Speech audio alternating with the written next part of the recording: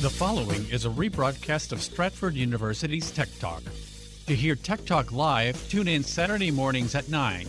You can find us on the radio on 1500 AM, 1045 FM, 1035 FM HD2, 1039 FM HD2, and 1077 FM HD2. Or you can listen live online at federalnewsnetwork.com. Interfacing complete. Please stand by. Now downloading Tech Talk Radio with Dr. Richard Schertz and Andrew Mitchell. Tech Talk Radio. It's technology you can understand. And now, here are Dr. Richard Schertz and Andrew Mitchell. Welcome to Tech Talk Radio. We're in the virtual faculty lounge of Stratford University talking technology. I'm Dr. Richard Schertz. And I'm Andrew Mitchell. And there's lots going on this week in technology. The airways are lit up with the sale of Twitter to Elon Musk. So we thought we would explore all of that today. Look at who founded Twitter, one of the co-founders, the man who got the original idea, Jack Dorsey. And then we will look at Twitter, how they make money, how they got where they are and maybe where they should go, and how Twitter's influenced discourse on the internet. And if we have time, we'll talk a bit about how you can apply the rules of critical thinking when you talk to someone on the internet, maybe via Twitter or on Facebook, who you disagree with, how you can be agreeable yet disagree. And of course, it was a huge, huge mailbag. There's a letter in your mailbox. We got an email from Lewis in Erie. Dear Tech Talk, I bought a Brother's laser printer about a year or so ago. And when the starter cartridge ran out, I ordered a third-party cartridge from Amazon, not an official Brother Amazon. I didn't even know there was a Brother printer. That's a brand name? Yeah, laser printer. Yeah, it's one of the off brands. Definitely. It's an off brand already. So it's funny to me that it has very strict rules about which ink cartridge you can use. Yeah, and so I put the ink cartridge in, and it works. The third party ink cartridge works perfectly, but it says replace toner, as though I hadn't even put in a new cartridge. Should I be concerned, Lewis in Erie? Well, Lewis, you can safely use your third-party cartridge with no worries. Now, what printer companies do, this is the dirty little game they play. They sell you a super cheap inkjet printer, which they make no money on, really. And then they set it up so you have to put their ink cartridges into the inkjet printer, and that's where they make the money, on the ink cartridges. And so what they try to do is force you to get their official ink cartridges, and they'll put a little chip in there. It looks for the chip. There's some identifying feature, so they know that you haven't simply refilled an ink cartridge and you got a bootleg ink cartridge. HP is really known to do that too. But you can just ignore that error message and use your third-party cartridge. It's probably a third the price of the ink. I mean, because these ink cartridges are really, really expensive. That's why you can buy an inkjet printer for under $100. That actually is quite a nice printer, because they're going to make it back on the ink cartridges that they sell you at $15 or $20 a pop. We got an email from Hawk in Bowie. Dear Doc and Andrew, I need your help with a very strange problem. I turned on the computer this morning and saw that somehow my Facebook page was in some other language, which I really don't even understand. And I can't figure out how to change it back to English because I can't read any of the menus.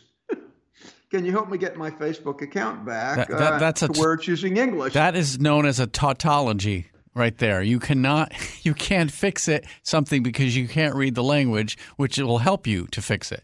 Exactly. That's a huge problem. Yeah. And I mean, I this has happened to me before. I've switched languages and I've had to I've never had that happen. I was surprised you said it was a common thing, and I'm like, I've never heard of this happening, but there you go. So there is a language setting on the Facebook page, and I mean just a random click you could have hit it. Probably that's what you did one day when you're looking around. Now you can go to Facebook settings, privacy, and get to the languages, but then of course you have to read the menus. So there is one way to do it without having to walk down through a bunch of menus, is go straight to the page that allows you to change the language, and I'll give you the link to that page. What you want to do is you want to be logged into your Facebook account, and then you go to facebook.com, and then you go to /settings with a question mark, and then you put tab equals language. facebook.com/settings question mark tab equals language, and that takes you straight to the language page. And on the far right side, in the at the top right line, there's a drop-down menu. You click on that drop-down menu, even though you can't read it, is a list of languages. And then you scroll down through the list of languages on that drop-down menu. You pick English, and then you click the blue button off on the right, which you don't know what it reads, but it actually reads save. And then you save English, and at that point, you're back to English, and you don't have to walk down through all the menus. And this would be a good time to remind people too, Doc, that in case they didn't, quickly write down that URL that you gave them, it will be available on the Tech Talk radio page at stratford.edu. That's right, and you can just go to techtalk.stratford.edu. Now we have an email from Alex in Richmond. Dear Tech Talk, I'd like to create my own high-performance USB drive. Now, I've heard it's difficult to buy one off the shelf. I've heard some comments from techies about that. Now, what is the issue with these off-the-shelf USB drives, and how can I make my own? Well, Alex, you actually are onto something. Manufacturers have done something pretty sneaky, and they don't tell you about it. And they made it difficult to shop for a high-performance USB drive. Now, the reason is that a lot of the manufacturers have tried to save money by using a new technology for saving the data on the hard drive called SMR. It's called shingled magnetic recording. Now, what that means is the actual place where the data is stored, they're overlapped slightly. There's no gap between the tracks. It's like shingles on top of the house when they're overlapped with a slight overlap, and that allows them to crowd more tracks on the disk, so they can operate with fewer, with a smaller disk or fewer disk platens, and they save money. It's cheaper. Now the problem is when you use the shingled magnetic recording, you've got lower performance. The whole drive is slower. It's harder for you to extract the data. And what you want is conventional magnetic recording, where each of the tracks are completely separated and there's a guard zone between them so they don't interfere with each other. That would be CMR. And what they do with these USB drives, in order to give you a cheap USB drive, they'll do shingled magnetic recording, and they won't tell you. Is shingled magnetic it sounds a little dangerous, because if the tracks are overlapping a little, is there ever then some garbling of the information? Yeah, so it's a slight overlap, and so it's harder to extract the data. That's why they're slower. Mm-hmm. Yeah, it is harder to extract the data because of the overlap, and so they're a little bit slower because there's more signal processing, but it just saves real estate. To me, it just seems like a ridiculous idea, but the manufacturers, so if their hard drive is $10 cheaper because they use shingled magnetic recording, maybe they'll sell more hard drives, and then the user won't even pay attention. So what you could do if you really want to know what you're going to get, you just make your own USB hard drive. You buy the hard drive yourself, and then you put it in a package, in a USB package. So you can buy you want to get a 3.5-inch SATA hard drive, SATA. That's the interface, SATA hard drive, and you just buy that directly from the manufacturer. Now the nice thing is, if you actually look at Seagate, for instance, the Seagate hard drives, and you buy a hard drive from Seagate, you go to the Seagate website, And they have a table on there, and they'll tell you which one of their hard drives are SMR and which one of their hard drives are CMR. So you can look at a Seagate, you can go to Seagate, and you can buy one of their hard drives that's CMR directly. Now, there's also another company that makes all CMR hard drives, Iron Wolf. Iron Wolf hard drives are used for a lot of high-end systems. So if you go and get an Iron Wolf hard drive, it's going to definitely be CMR. So what you can do, you can buy your hard drive and make certain it's a CMR because you're buying that hard drive, and then you can put it in your holder. Now, when you can go to Amazon, and there are a lot of USB holders for 3.5-inch SATA hard drives. Now, the nice thing is if you're buying your own USB holder, you can decide what speed of USB port you want. You definitely would want to get a USB 3.0 at least, but you can also get the latest and greatest USB, which is 3.2, and it's a little bit faster. Of course, you've got to plug it into a device that will support 3.2. And then you can, and then you just simply put the hard drive in that enclosure, and boom, you've got your own external hard drive that is high performance. That was actually a very clever question, Alex. That, however, assumes that you're a DIY kind of consumer. Is it also possible to just, if you've got the money to spend to make sure that the external hard drive you buy has CMR technology to begin with? Yeah, the problem is on these USB drives, they don't tell you. So, so I guess you could do research and try to find a USB drive where they told you that it was CMR. Okay. And the trouble is they don't. So they're basically playing this game with the consumers. Now, I suppose you could go to the manufacturer and try to do some research on it. Maybe you could go to go to your computer store and get assistance there and have them do the research for you. Yeah, that would be the other way to do it. I've made so many of these over the years. It just seems easy to me.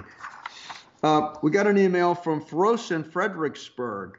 Dear Tech Talk, I just bought a smart TV for my living room, but the Wi-Fi is too weak to maintain a solid connection. Now there's a signal in the living room. I mean, my laptop works, my tablet works, but it just doesn't stream very well, and my TV's intermittent.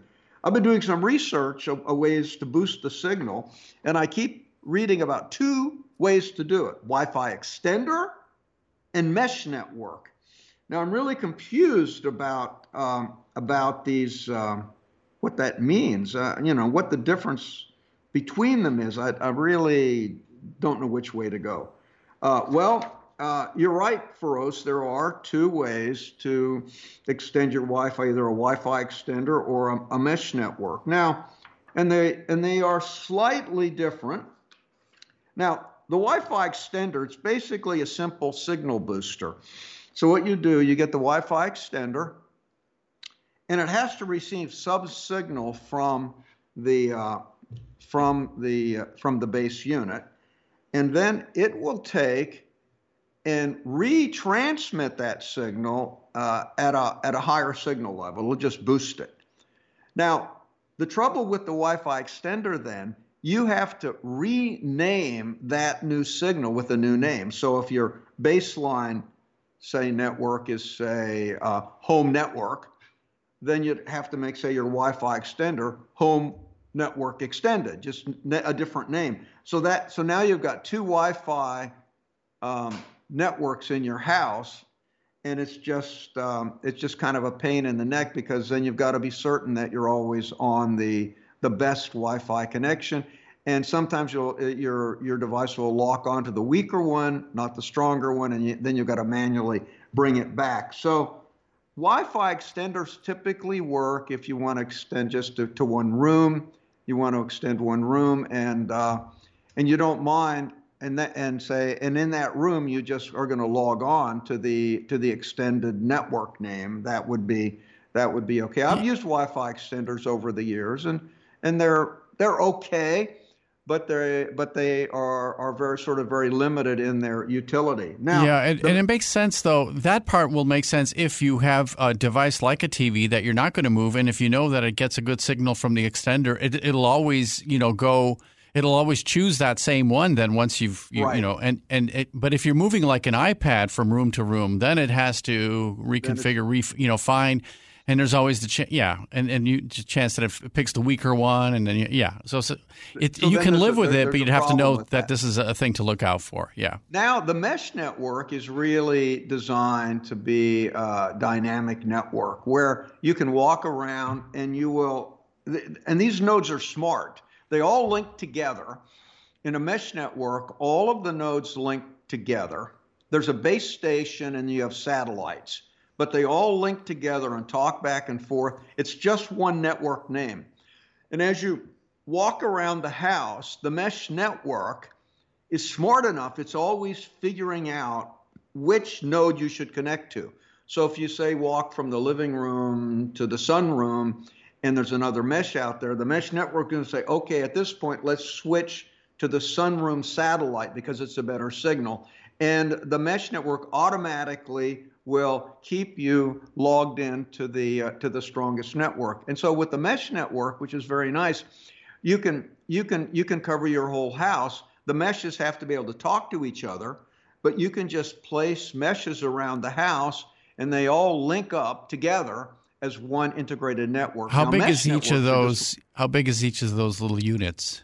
They're not very large. It's, just like, probably like an Amazon Alexa, really. They're not very big. So they need to be plugged into an outlet for starters. Yeah, they need to be plugged into the power outlet. Do they have the outlet kind of model? It would just be the thing that's attached to the outlet itself, or do you need to have a cord and place it on a piece of furniture or something? The ones I've seen, mostly you need a cord, and they're attractive little cylinders that just sit on a coffee table or sit on an end table. Mm-hmm.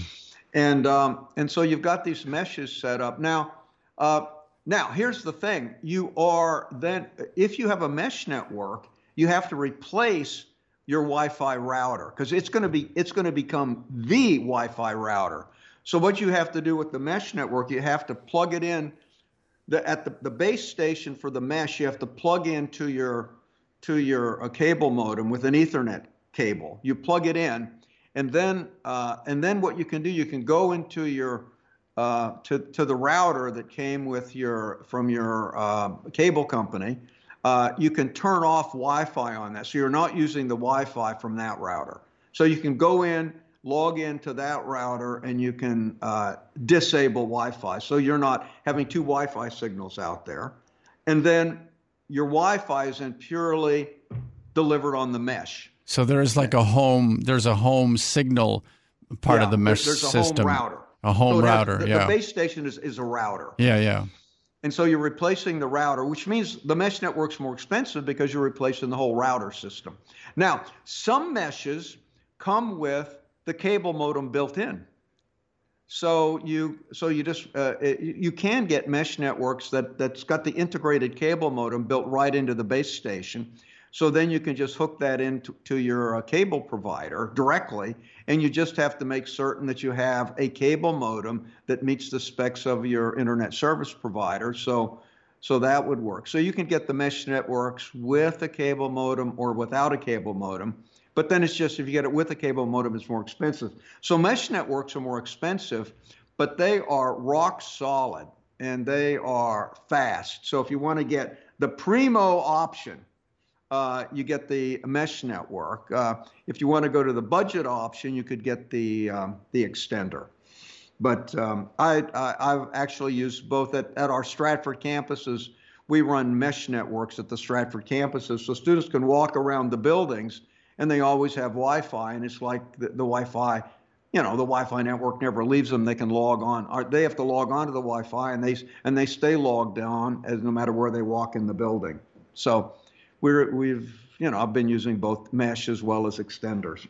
Listen, we love your email. Email us at techtalk@stratford.edu, and we'll get back to you as soon as we can. We most certainly will. Now, don't let your mom hear this, but we're about to tell another success story about a guy who never finished college. What's college for anyway? Profiles in IT, next on Tech Talk Radio.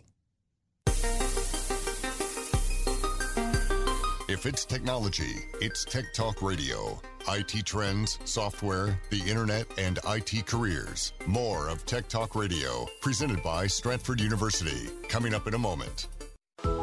The need has never been greater for healthcare professionals. Nursing is one of the most in-demand degrees you can have. If you are a registered nurse, you can get a fast track to a BSN and advance your nursing career to the next level. The Stratford University RN to BSN pathway can be completed fully online or in a classroom setting at the Alexandria or Woodbridge campus. Find out more at stratford.edu. That's stratford.edu. Stratford University, changing lives, one student at a time. How do you advance your career while still working full-time? With an education that fits your schedule, Stratford University allows students the flexibility to access the course material 24/7 and finish their assignments at their convenience. Pursuing your master's degree has never been easier. You can do this. Find out about graduate programs in cybersecurity, digital forensics, information systems, accounting, and more at stratford.edu. That's stratford.edu. Stratford University, changing lives, one student at a time. If it's technology, it's Tech Talk Radio. IT trends, software, the internet, and IT careers. Here's Dr. Richard Schertz of Stratford University with Tech Talk Radio.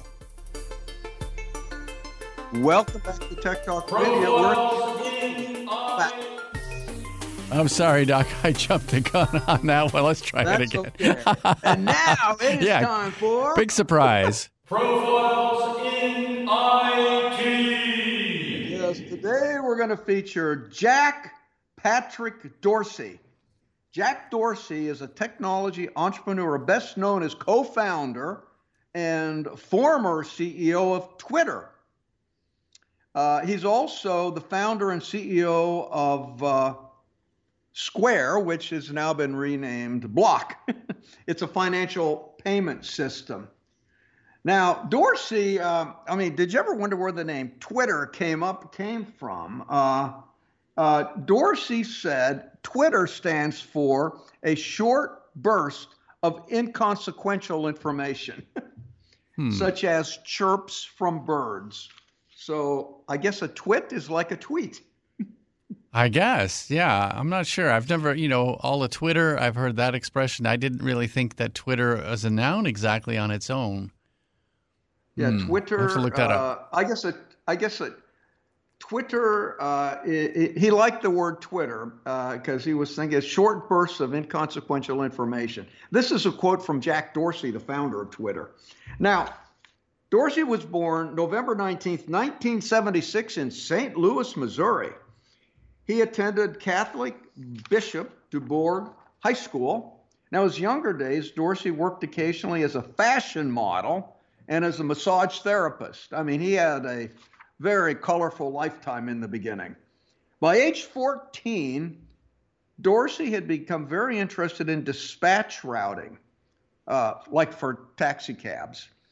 And he wrote some open source software in the area of dispatch logistics, where his software was open source, and it's still used by many cab companies to manage their dispatching logistics. Who you're going to dispatch here and where to optimize the arrival times.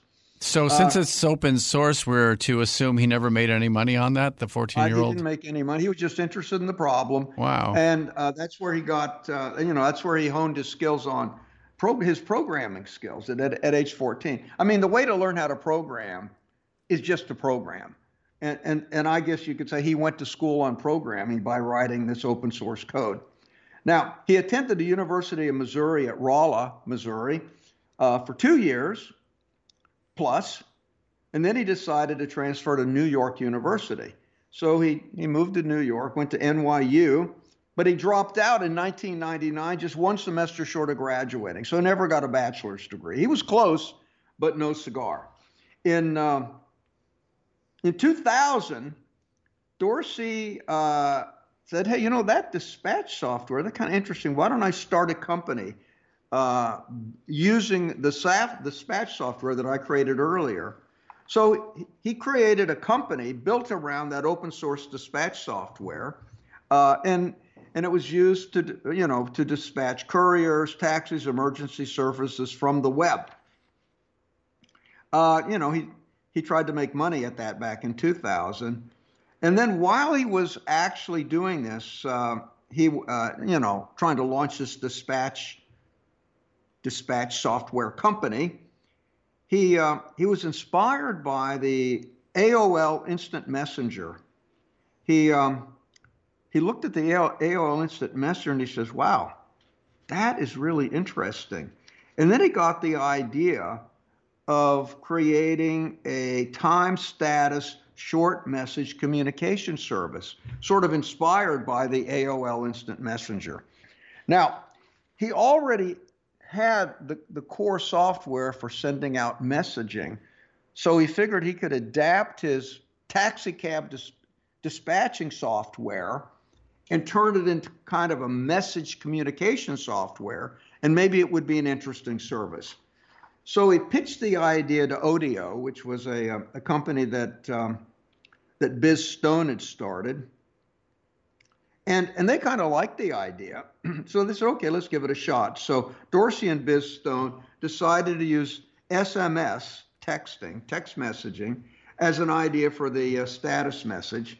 So they built a prototype of Twitter that would send out these SMS messages to whoever signed up to follow you.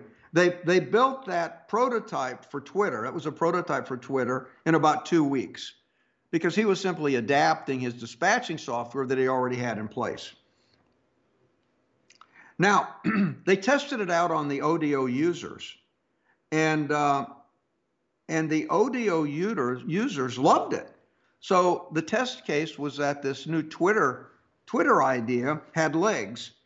So Evan Williams, the Odeo co-founder, decided to provide angel financing for this new company. So Biz Williams, Stone, Noah Glass co-founded, along with Dorsey, they co-founded the Obvious Corporation, which I'd never heard of before. Obvious Corporation. And that quickly was spun off into Twitter Inc. And Dorsey was selected as the chief executive officer. Now, as CEO, Dorsey saw the startup through 2 rounds of venture VC funding, and the service just began to grow in popularity. Now, Dorsey never focused on revenue. His top priority was uptime. He focused on uptime so that it would always be up and never fail. He had 3 guiding principles in designing Twitter. He wanted simplicity. He wanted constraints. He didn't want to just add all of features on that weren't needed. And he wanted to have what he called craftsmanship, elegance in the back-end coding. In 2008, Williams took over as CEO and Dorsey became chairman of the board. Now, Dorsey did a great job at building it up to 2008, but then his erratic lifestyle seemed to be getting in the way. He was spending too much time on yoga and fashion design. and the stockholders of Twitter, the board of Twitter, said, maybe you shouldn't be the CEO because you're never around. You're working on too much yoga and fashion design. And so he went back to be chairman of the board. Now, he was on the board, but not CEO for a while. Then they brought him back as the executive chairman in 2011. He returned to Twitter as executive chairman after Dick Costello replaced Williams as CEO. Now, Costello resigned as CEO, and then in 2015, and Dorsey took it back over again. And Dorsey was named permanent CEO on October 5th, 2015. Now, his goal was to try to build a business. See, the trouble is Twitter went public, but it never really grew in valuation much because they weren't growing many users. They didn't have much engagement. So they were trying to address that. Now, Dorsey announced in 2016 that they wouldn't count photos or links in the 140 character limit, and that would free up more space for people to write stuff. They thought that would be appealing to the younger crowd if you could put in a picture. In 2018, Dorsey announced an improved verification system so they could verify who the Twitter account holder was. That was always an issue. Now, Dorsey did not like Twitter being used as a political platform. He liked it he wanted it to be a town square for conversation. He didn't like the idea that it was that it was getting pulled into politics. So in November 22nd of 2019, he announced that they would ban all political advertising on Twitter. And this applied globally to all political campaigns. He was trying to keep the platform agnostic. Now, unfortunately, because of the way that they moderated content, it was not necessarily agnostic in general, but that was his desire. In October 2020, Dorsey was one of the several tech firms that was subpoenaed by the U.S. Senate about the legal immunity that tech platforms received under Section 230 of the Communications Act. One of the issues is that if a social media platform is viewed as agnostic, they can't be responsible for the content that's on it, and so they are immune from being sued. And that was laid out in Section 230 of the Communications Act. And people are questioning whether they're actually an agnostic platform, because it looks to me like they're actually editing content by moderating content. Therefore, they might be exempt from Section 230, and Congress wanted to explore that. Now, in addition to his Twitter activity, he also was involved in the development of another company. He started another company called Square with Jim McKelsey in May of 2010. Now, that was a small-shaped device that you attach to a mobile device via the headphone jack, and so you could plug this Square device into your smartphone back then, and then you could scan you could scan a credit card through it, and then you could send paperless receipts via text message or email to clients. And that was very successful because a lot of small businesses wanted to be able to process credit cards, right at the table or anywhere in the store. That was really a good idea. The company grew from 10 employees in 2009 to over 100 by 2011. Now, Square's office and is on Market Street in San Francisco.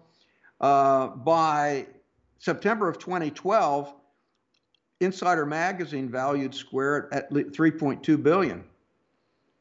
Now, Square filed for an IPO in October 14th, 2015. As of that date, Dorsey owned 24% of the company. On March 2020, FDIC allowed Square to open a bank and announced plans to launch the Square Financial Services in 2021. Now, in 2012, Dorsey moved to the Sea Cliff neighborhood of San Francisco. He walks 5 miles to work each morning. 5 miles. He calls it very clearing time. He has a strict regimen. He eats one meal a day, fasts the rest of the day, and he takes 2 ice baths each day. You got to wonder what that's like. I don't know. I really don't understand. And what the benefit is, but wow! I mean, and how much ice do you need to make to take a bath in it? Yeah, more recently he changed the company name from Square to Block, and he calls himself the chief blockhead. Yeah, and block too. It doesn't seem, block has a negative connotations. I'm blocking you from doing something. I like the name Square. Yeah, it made more sense. I thought it made more sense. In April of 2020, he announced that he'd move $1 billion of his equity in Square to start Small LLC, which was a charitable organization to help people deal with the coronavirus pandemic. Now, in 2008, he was named the MIT Technology Review TR35, one of the top innovators in the world under age 35. In 2012, the Wall Street Journal gave him Innovator of the Year award.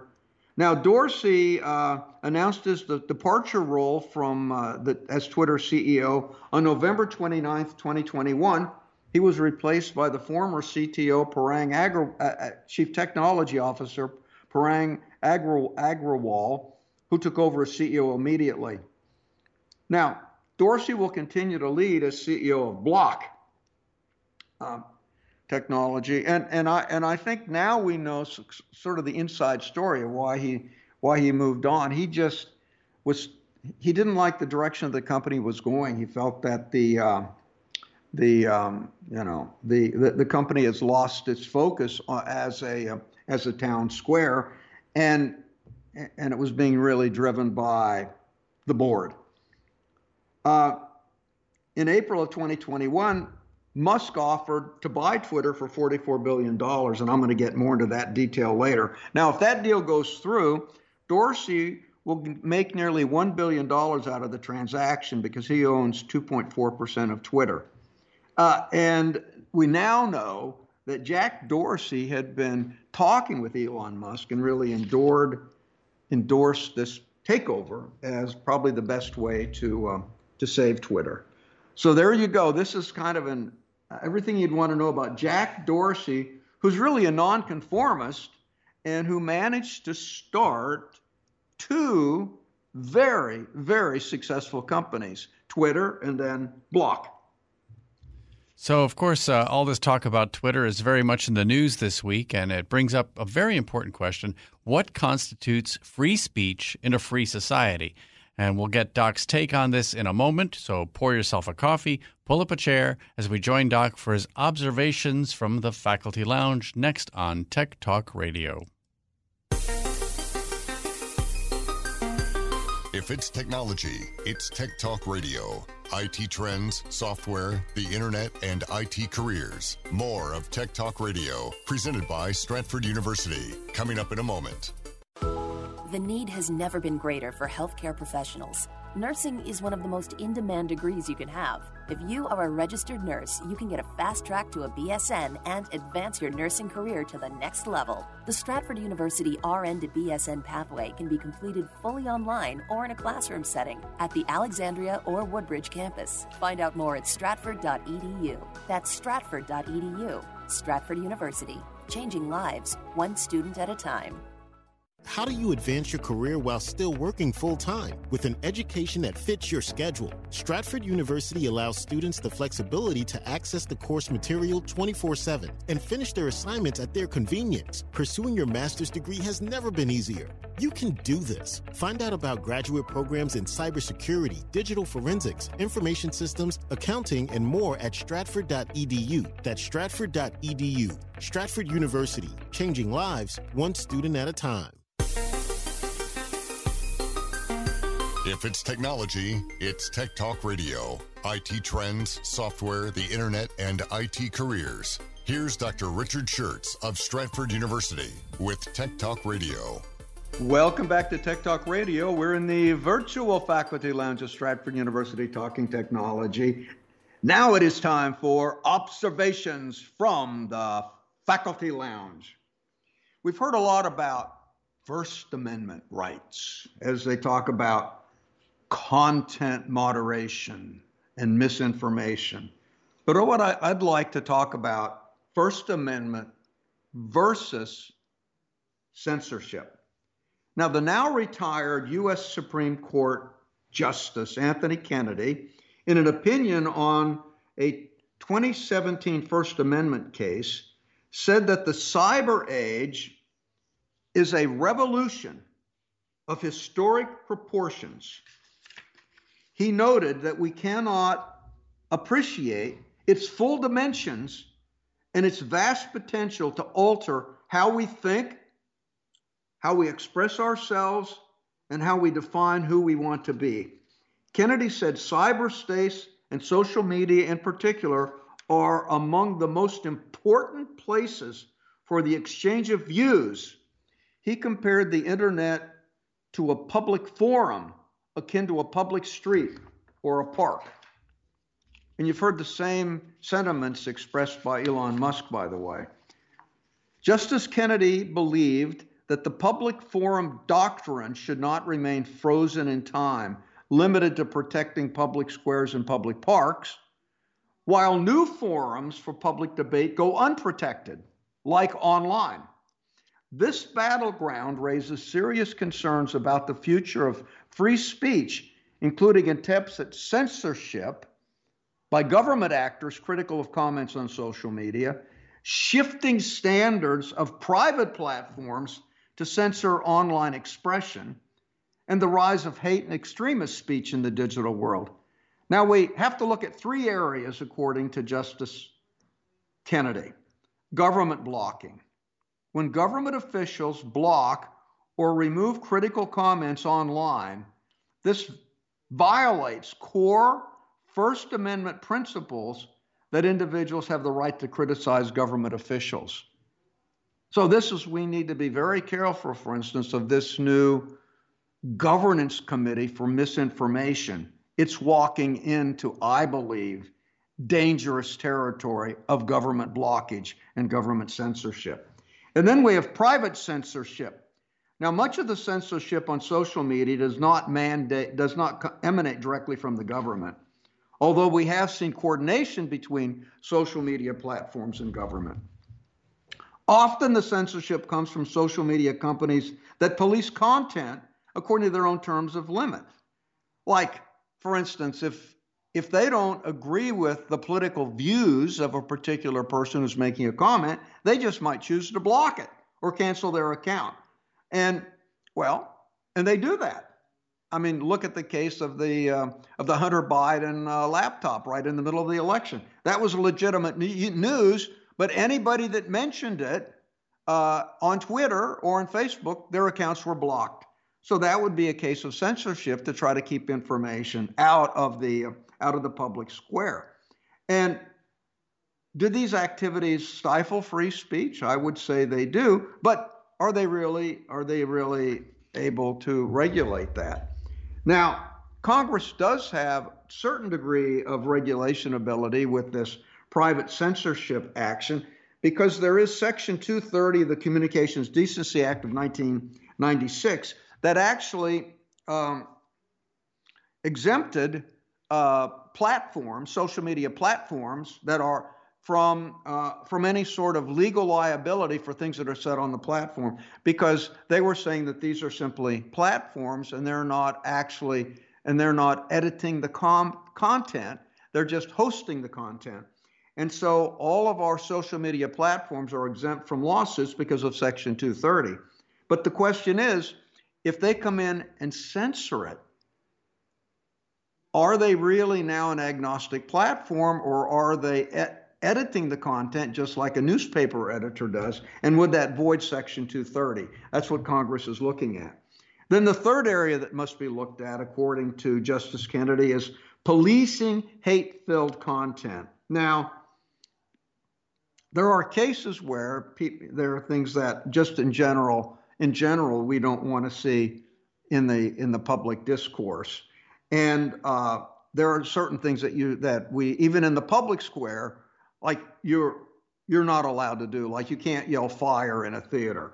So there are boundaries or guide rails that limit to what you can say in the public square, in the public forum, even if it's an online forum. So how do you define those guardrails? And a lot of these platforms are saying, well, say we think that referencing the Hunter Biden story, that's like hate-filled content. So we can't have it. And so they would apply that. And actually it was an improper application. So I think what we have to do is look very carefully at these platforms to make certain that we can continue to have dialogue that honors the First Amendment rights, treat them as a public square, and that we should stay away from this censorship problem. Now in comes Elon Musk, and as we know, he just announced that he's going to buy Twitter for $44 billion.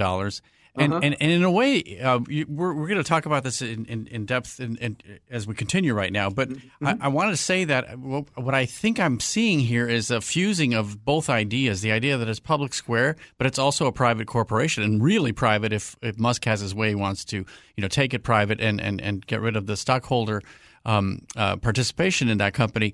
And then, he will make as a private entity a decision to run it as a public square. So let's get into how he's buying Twitter. Go ahead, Doc.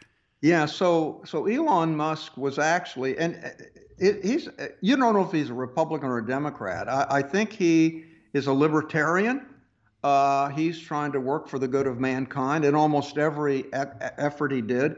And he was quite upset with the approach that Silicon Valley has taken at censoring content at the expense of one group over another. He was very upset with that because he says, look, if we don't have a public square where there can be discourse, we're jeopardizing the very foundation of democracy. So he and Justice Kennedy are right on the same wavelength.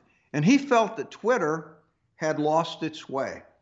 So he decided to take Twitter private, and he bought it, and he made an offer for $44 billion, which was at a share price of $54 a share, and that was a 38% premium over the price of the stock as it closed on April 1st. Before he got involved with it. So he was giving the Twitter people really a good offer. Now the reason he did that, and he's talked about it quite. He said Twitter is a public square, and he felt that if we can't have public discourse, how can you have a public square? So if I go back to that one example, say the Hunter Biden laptop. Now, maybe people think that that's just a red herring. It wasn't really relevant to the election. That's fine. But you could have that conversation. So his feeling is that you have the Hunter Biden laptop information there, and people could then debate. Was this good? Was this bad? How should we look at it? You could actually have an honest conversation. But if you simply censor the information, you don't have a conversation. So if you're talking to people, and if anybody who disagrees with you is cut off from the public square, you have no debate. And that was really Elon Musk's point. So he actually, we now know that Jack Dorsey had been talking to him, and others out in Silicon Valley had been talking to him, because there are some there are a lot of folks in Silicon Valley that are basically libertarian. They'd been talking about him about how Twitter had become corrupted. And so he's been thinking about buying it. So he bought it really, not necessarily to make money. I don't know if he's going to make money on this deal. He decided to buy it to make it more even-handed. Now Twitter shareholders still have to approve the deal. Initially, the board was absolutely against it. They didn't want to let him come in because they were really so focused on the way they'd been running Twitter. But eventually, I think the shareholder says, look, this is a good deal, take it. So the board decided to take it. Now he's lined up financing for it. And I think he's leveraging a lot of his, the financing is basically leveraged by a lot of his Tesla stock. I'm actually surprised to hear that, Doc. You feel a guy like that has so much money. You feel he just had a random $44 billion lying around anyway, and he said, "Oh, why don't I put it in here?" I'm really surprised he actually has to leverage something to make this purchase. You know, he doesn't have a lot of cash. He's all tied up in equity in his companies. This is a guy. Well, that's true. That's true of a lot of what we call ultra wealthy people. A lot of cash. Well, see, this is the thing that teases people. If you don't ever cash out your equity, you don't pay capital gains on it. So anytime he takes out cash, he's got to pay a lot of taxes. So he did actually cash in some of his Tesla stock last year, and he had to $10 billion, a $10 billion tax, and he had to pay a lot of taxes on it. Yeah. So So yeah, so he tends to just leave it in there. But he leveraged, see, by leveraging the Tesla stock rather than selling it to raise the cash, he doesn't have to pay taxes. So he just leaves it there, and he basically just pays interest on the money. So he's lined it up. He said he's got a new CEO lined up to take over the company. He's gonna cut the salaries of the board of directors of Twitter, because he doesn't think much of them. He said he's going to pay them zero. He's going to cut the salaries of the of the executives there at Twitter. Like, for instance, the chief censor. This is the Twitter lawyer. This woman makes $17 million every year, and she's the one that decided to block the Hunter Biden story. And she was the one that was in tears when she heard that Elon Musk was going to buy the company. So I'm thinking that this $17 million chief lawyer may be on the chopping block, if you can think that. Well, she's probably put some of that into her 401k, so I'm not going to worry too much about her future. And she'll make $12 million at severance when they're gone. And she'll write a book. And she'll write a book. And that's my guess. So the other thing is, like the CEO is going to be replaced. He's got a severance package of almost $44 million. So they're all going to do well. Now, I think, the long play. I think what Elon Musk thinks is, if you actually can create a site that has real dialogue, where people are actually debating issues, not screaming at each other, but actually, and have differing viewpoints, and there's actually a conversation and a debate, he believes that there will be more engagement on the website. And he thinks that because there will be more engagement on the website, Twitter will become more profitable, because you'll be on the website longer and they'll make more money on their ads. So does that mean sort of moderating, not so much for content, but for tone? Is that possible? Yeah, I think that's exactly what they're going to do. I wonder if that's what they'll be focusing. They want to, so you can't, you can engage in debate, but then you just can't yell at people and use profanity and threaten them, but you can debate the issue. So I think they're going to try to set up a tone for debate and for conversation. I mean, the thing is, when I'm talking to someone and I absolutely disagree with them, as soon as they state their position, I don't say, that is just stupid. How could you have that idea? You got rocks in your head. No, I say, that's an interesting position. How did you arrive at that position? And I ask them questions. What data did you use? What were your sources? How did you analyze it? How did you come to that conclusion? And I don't actually argue with them at all. And I'm telling you, if I'm talking to somebody who has really an ill-formed opinion about something because they don't have a clear set of data, when I talk to them, just by asking questions and asking them where they got their conclusion, where they got their data, what data was based on, what were the sources of the data, and I go back through a thought process, frequently they decide, well, maybe I could rethink this position, because you force them to think through their thought process. And a lot of people in these Twitter wars, they don't think through their positions. They just say, well, what I believe is right and what you believe is wrong. And so I think he could teach us, if it's done right, how to debate properly. Now, do you have a fair amount of experience in this sort of method, the Socratic method of engaging with people on social media? Because I'm wondering, what is the percentage of people who react in a way that you would like, in which they actually answer your questions and begin to try to explain how they arrive? So what happens is that if you engage someone in this fashion, you are teaching them you actually model the process by how you operate. So just by engaging, like I was, I had an interesting case. I was out in Flagstaff, Arizona, getting my hair cut, and I was talking to this barber, and she and I disagreed on everything, But then I started asking her, where she got her opinion, where she did this and that. And then eventually I started teaching her about the idea of critical thinking and how you think through a problem you've never heard before and how you approach it through critical thinking. And we had the best conversation. And she said, I have never thought about these things before. And we ended up having the most enlightened conversation. And we didn't have an argument at all because we were actually talking about substantial things.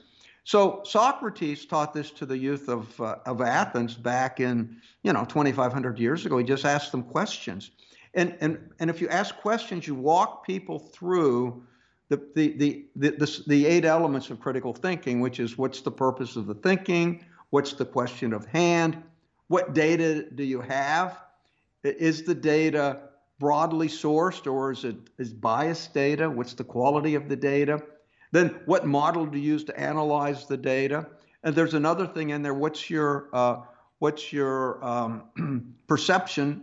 How are you looking at it? Are you looking at it through your eyes, through the eyes of another? Do you have breadth in how you look at it? And simply by asking questions, you can walk people through the 8 elements of critical thinking and they become better thinkers. So you're thinking about thinking.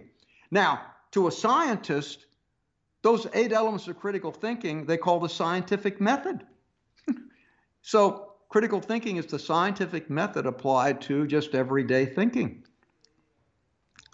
Now, what is bad is when people say, what I believe is the truth and everybody else is wrong. And so if you have 2 people who only look at the problem or the thing through their own eyes, and they have the truth, and you got somebody else who looks at it only through their eyes and they think they have the truth and they just scream at each other, you never arrive at any kind of civil discourse. And that's what I hear on TV. I hear these commentators screaming at each other and never looking at the problem through the eyes of the other person. And so I don't see a lot of critical thinking in our public square. I don't either, but I'm wondering, what percentage of humanity is actually interested in critical thinking, Doc? I think they are. Okay. I mean, I hope you're right. I'll tell you that. No, I think they are because it's so non-confrontational. When I get in an argument, a debate with somebody, it's so non-confrontational. I just ask questions. I mean, I've been doing this in the classroom for a long time. I mean, and it's the ability to do critical thinking is really important. Oh, there's another thing about this critical thinking. I said breadth. You can look at a problem from different perspectives. That is the core skill required for innovation. So if you're confronted with some technical problem that you've never understood before, if you look at it through another direction, you get another idea. Are we about ready to run out of time? Yes, here? we are, Doc. Oh, my goodness. Listen, we love all your emails. Email us at techtalk@stratford.edu and check out all of our programs at www.stratford.edu and tell them that you heard about those programs on Tech Talk Radio.